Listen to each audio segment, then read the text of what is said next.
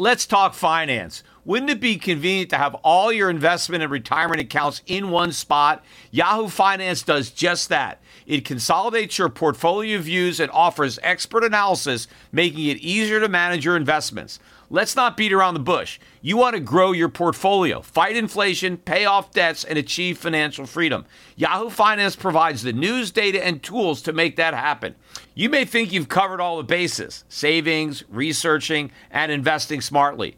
But to truly excel, you need Yahoo Finance in your corner. A holistic perspective is crucial for success, and Yahoo Finance ensures you have it. With a massive community of over 90 million users monthly, Yahoo Finance is here to guide you on your path to financial success. For comprehensive financial news and analysis, visit the brand behind every great investor, Yahoo Finance, the #1 financial destination, yahoofinance.com. That's yahoofinance.com.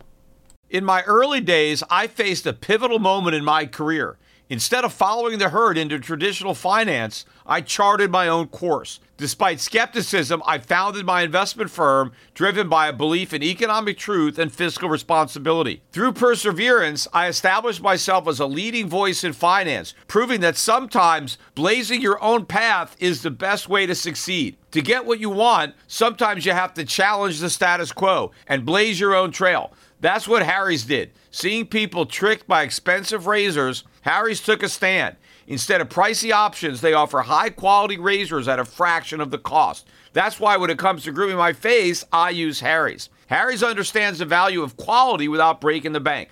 Their razors provide a smooth shave every time, and their shaving gel leaves my skin feeling refreshed and moisturized. So don't settle for the status quo. Blaze your own trail with Harry's. Get started with a $13 trial set for just $3 at harrys.com/gold. That's harrys.com/gold for a $3 trial set. The Peter Schiff Show.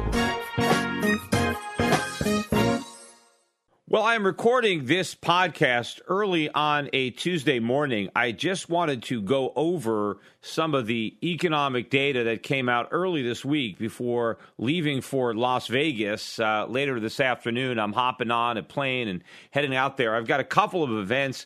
We've got the SALT Conference, Skybridge Alternative Asset Conference. I am on a panel Thursday morning. Should be very interesting, lively discussion. One of the guys I think that's on there with me is I'm blanking on the guy's name now, but he was in the Obama administration. He was an economic advisor. I did a debate with him. Gene Sperling is on the panel, so he's the one guy that I think I'll have the most disagreement with. Steve Forbes is the moderator of the panel. And we've got some other interesting participants. So that's going on coming up. Then I'm going to be stopping on Friday in Salt Lake City. I have a one-day event there. If you're not, if you live in the Salt Lake area and you haven't signed up, you can sign up to come see me on the Europac website, europac.net. Then I'm going to be in LA for a few days and back in Las Vegas for the Money Show. And if you live in the Vegas area, or even if you don't and you want to come to Las Vegas, you should come and hear me speak at the Las Vegas Money Show. We will be out there. We will have a booth. Some of the Europe Pacific Capital brokers will be out there, an opportunity to meet your broker if the broker you work with is there, or meet some of the brokers, or maybe if you're just going to be opening up a brand new account with Euro Pacific, you can do so at the Money Show and do it with one of the brokers who is working with me at the booth.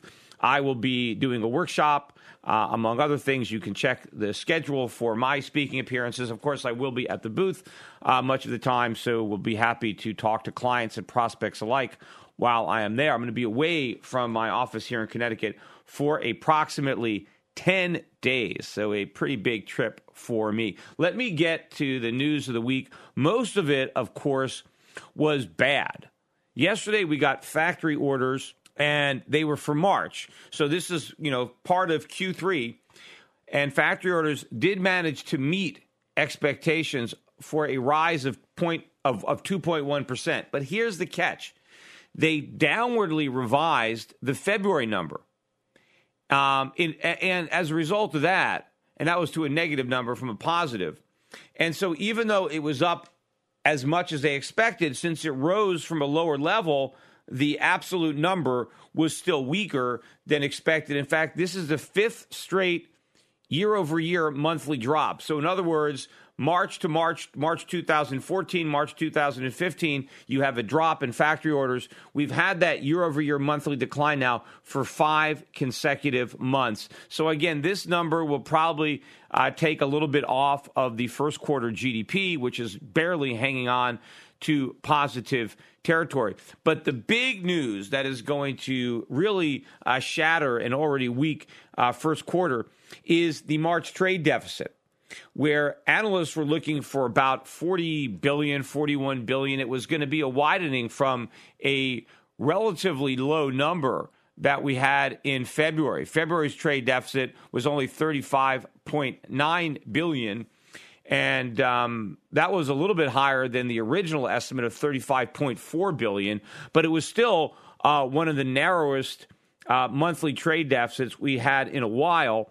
Part of that might have been related to the port strike, although now they're trying to say that the big surge in the trade deficit in March was related to the port strike. And so, I don't know, does the port strike make your trade deficit go up or down? Well, if you average the 2 months, it's still horrific. But the number we got for March, 51.4 billion, was almost 10 billion higher than expected. And in fact, when you add in the downward revision to February, the miss was greater than 10 billion. Now, this is going to subtract significantly from fourth quarter GDP.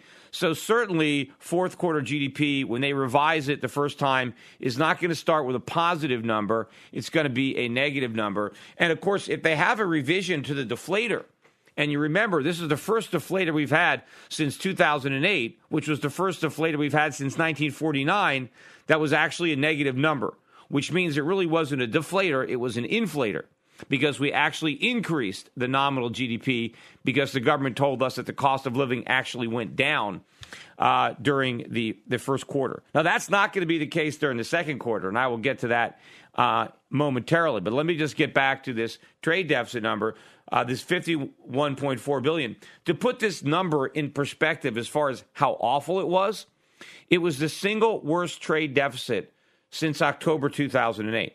So you got to go all the way back to the beginning of the financial crisis to get a trade deficit as large as the one we just got.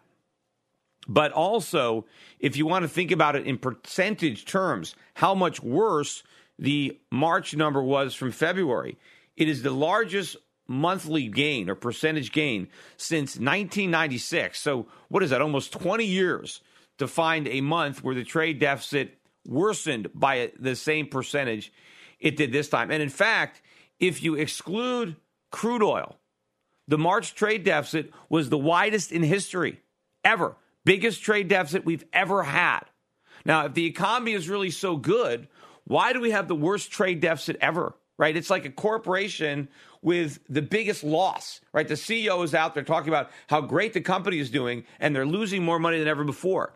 Because the trade deficit, your balance of trade is like a corporate P&L, right? We're losing money. We spend more on the things we buy than we make on the things that we sell, right? We're operating at a deficit. So a horrible, horrible number. But think about this. Oil prices were very low in the first quarter. And certainly they were low in March. They have started to surge. Oil prices have been headed higher almost every day. In fact, as I speak, we're up just shy of $2 a barrel. We've been up more than $2 a barrel. We're almost at $61 a barrel.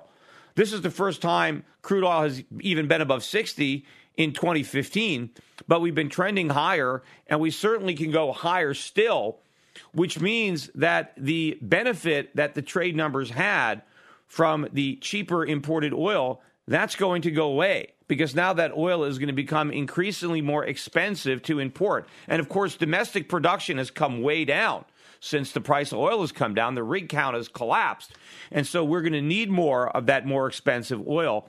And so that trade deficit is going to go up. But also think about the depressing effect that it's going to have on consumer spending. There are a lot of people who lament the fact that the consumer didn't benefit from the cheap oil prices. And everybody was saying, hey, this is going to be a boom. We're going to have all this spending, right? Because gas prices are cheaper. Consumers are going to pocket that windfall and then spend it at the mall, right? And everybody was looking for that to happen in the first quarter. And it didn't happen. And so now people are still waiting for it to happen in the second quarter. Maybe there's some kind of delay. It's taking longer for consumers to realize that, this is a real windfall, that this is a permanent gain because oil prices are going to stay down forever, right? This is what we were told. Well, I actually think that the consumer did benefit from cheap gas prices in the first quarter. It's just that he was in such bad shape from everything else that it was hard to see the benefit. Because it's just that the consumer would have been that much weaker had he not had that crutch, had he not been able to fall back on the cheap gas prices. Well, my point has been that crutch is being taken away. So what's going to happen is while we didn't see the positive impact of lower oil prices because it was obscured beneath all the other bad things, we are going to see the negative impact as oil prices rise back up because it's just going to compound the problem where the cost of everything else is going up. Things like rents. I looked at a statistic over the weekend. I read a couple of articles on rents, and rents have been rising so rapidly that the percentage of renters now that have to devote 50% of their income to housing, which is basically rent and utilities, is at the highest level ever. It's like 25%. It's up significantly from where that was in 2007. So rising rents have been squeezing more and more Americans who have been priced out of the housing market. But of course, homeowners have been benefiting from the cheap interest rates, but Treasury yields have been rising. They're at the highest levels of the year. They've gone through the 2% level. Now they're, what are they at, 2.15, 2.18, something like that. Mortgage rates are also rising to their highest level for the year. So now you've got trouble on the horizon for the homeowner, too. If you've got an adjustable rate mortgage or people who are thinking about buying a house, the cost of doing that is going to go up. So it's not just rents that have been going up. And they've been rising something like, 3.5%, 4% a year, much, much higher than the official rate of inflation. But we got rising oil prices, we got rising interest rates, we got rising mortgage costs. And of course, if interest rates are going to go up, you're going to see auto loans, cost of auto loans and credit card debt. And by the way, I forgot to mention this on the podcast for Friday. I totally forgot about this data point, but I did end up including it in the comment section. April U.S. auto sales fell, missing expectations for the fifth month in a row. And in fact, sales are now at their lowest year-over-year start for the year. So meaning January, February, March, April, those first 4 months, this is the weakest start of a year for the first 4 months since 2009. Now, what was happening in 2009? We were in a recession. So when it comes to auto sales, 2015 is the weakest year since the recession, the Great Recession of 2009. And what is that telling you? That the auto bubble has burst. And the auto bubble was part of what had been powering GDP, all these people buying cars they couldn't afford with cheap government loans. Well, now interest rates are starting to rise, which means that those cheap loans are not going to be as cheap. So the bloom is rapidly coming off this recovery rose. The dollar is reacting, I guess, negatively. I mean, it's down on the day across the board. It could be down more. I mean, especially with such a horrific trade deficit. Back in the day when people actually cared about trade deficits, a day like this, the dollar would be getting crushed. I mean, it'd be actually getting obliterated because a huge trade deficit is very negative for your currency because it means you're flooding the world with a currency that it doesn't want.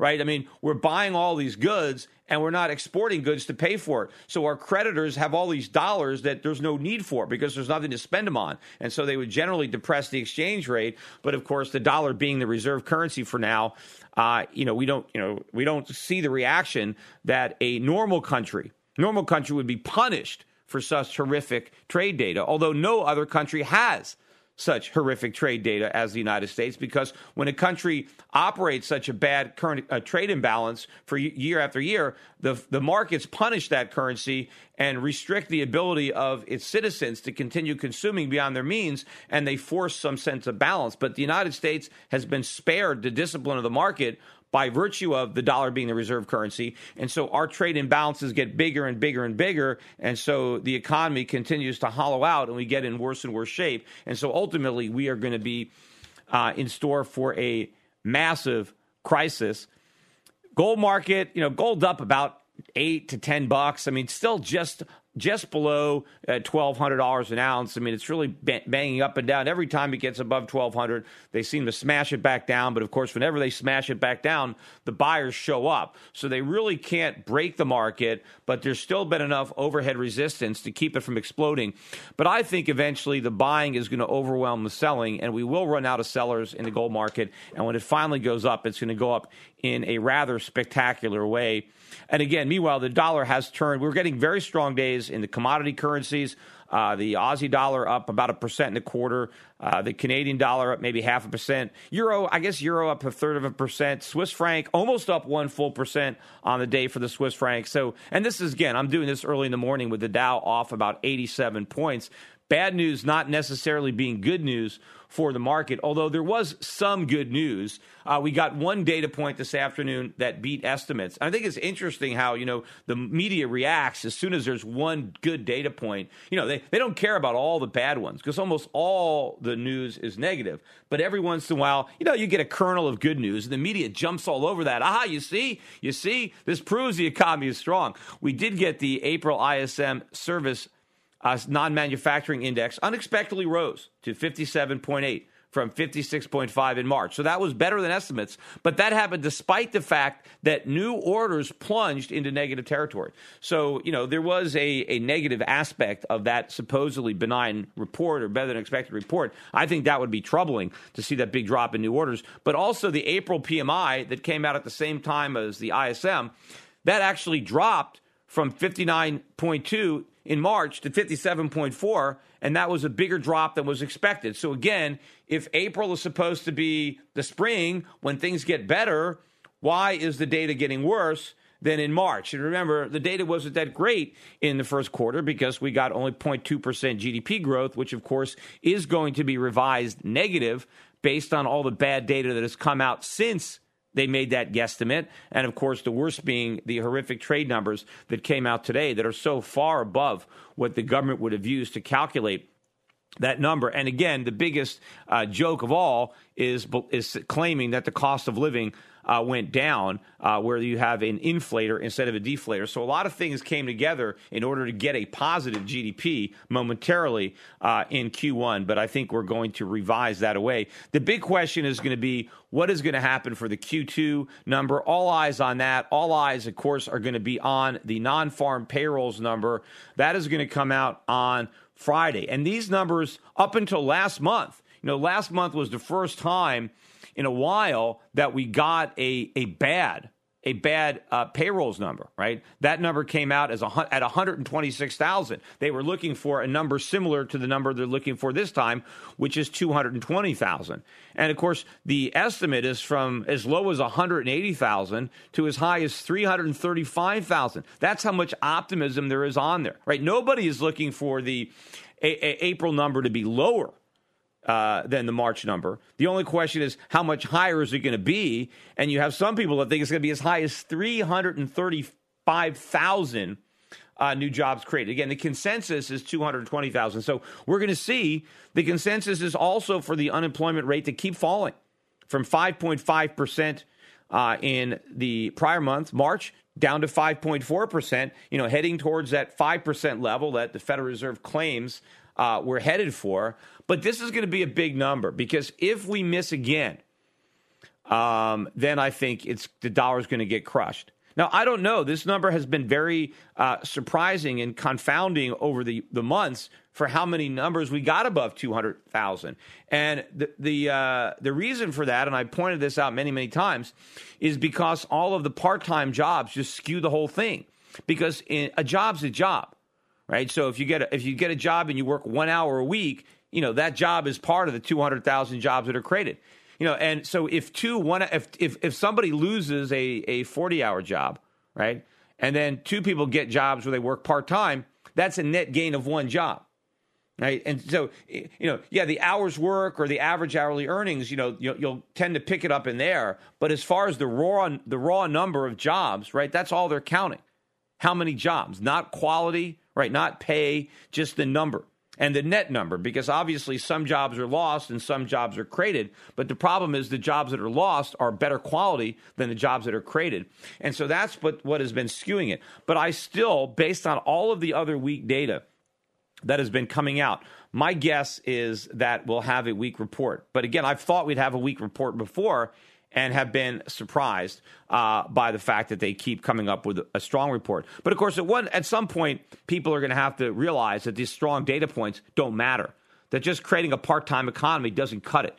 Just because a lot of people have low-paying part-time jobs. In fact, that's one of the reasons people are so they don't understand. They're scratching their heads and they're trying to figure out, we have all these jobs, but why aren't the consumers spending, right? Why are retail sales weak? Why are auto sales coming down? Why are home sales? Why is the percentage of first-time home buyers at record lows? Why now do 25% of all renters have to spend half their income on their housing costs?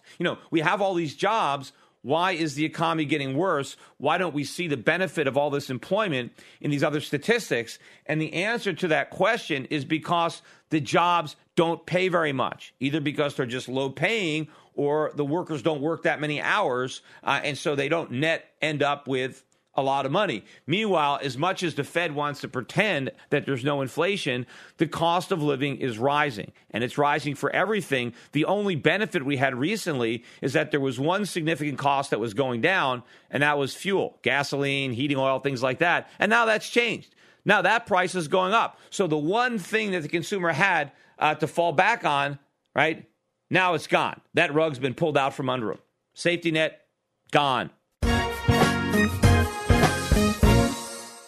Attention listeners, I have an urgent message for you. We're in the middle of a war. The global conflict is destroying the lives of millions without a single bomb being dropped. It's called the International Currency War, and your bank account has been drafted to fight. The victims in this conflict are our currencies, the dollar, the euro, the yen, the pound. They are all heading to zero as irresponsible central banks compete to see who can print the most the fastest. But there's one form of money politicians and central banks can't destroy: gold. Today, it's more important than ever to understand the value of gold in your portfolio and to keep a close eye on major market developments. Subscribe to my monthly videocast and you'll be the first to hear my latest analysis on gold investing and the currency wars. Visit goldvideocast.com right now to subscribe for free. I call the dot-com bust, then the housing bust, and I advise clients to diversify into foreign equities and hard assets while the rest of Wall Street laughed at me. Now I want to keep you up to date on the next crisis that is brewing. My Gold Videocast also includes personal interviews I've conducted with other contrarian investors like Jim Rickards and Axel Merck. Gold has gone up 256% since 2003, but it has a lot further to go. Don't miss the rally. You can prosper during this time of currency wars, but only if you stay educated. Get a free subscription to my Gold Videocast at goldvideocast.com. That's goldvideocast.com.